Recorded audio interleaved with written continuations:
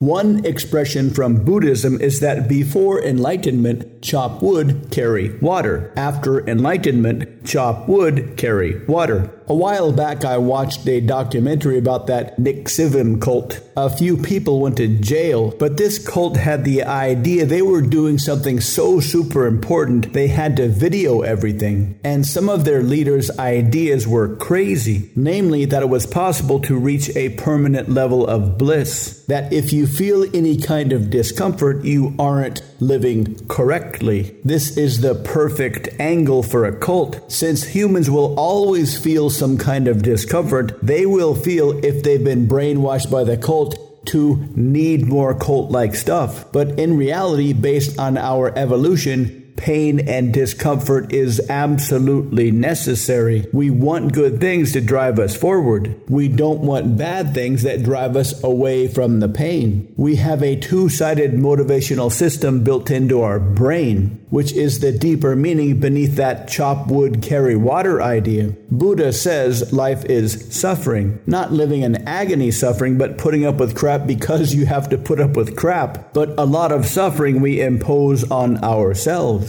by worrying about the suffering that we can't do anything about. Enlightenment is releasing all this second level suffering. It does not remove the first level suffering. You still need to chop wood and carry water, but within a much more peaceful mindset. Most of us torture ourselves our whole lives with ideas that are absolutely false. We conjure up horrific outcomes that keep us stuck on the sidelines. The horrible outcomes we imagine that actually never happen. Think of the metaphor within the movie Rocky 3. He thought Clubber Lang, the guy played by Mr. T, was a horrible monster. The first time around, Rocky got his clock cleaned, but then there was a famous scene where Rocky realized Clubber Lang was just another dude. And he started taunting him in the ring, playing with his mohawk. "Come on, you ain't so bad. You ain't so bad. You ain't nothing," Rocky said as he beat Clubber Lang to a pulp. This is a perfect metaphor for our inner demons and our outer demons. They seem so much more powerful than they really are. Realize how weak they truly are, and you can easily destroy them and live the life you deserve. To learn more, visit mindpersuasion.com/demon-destruction.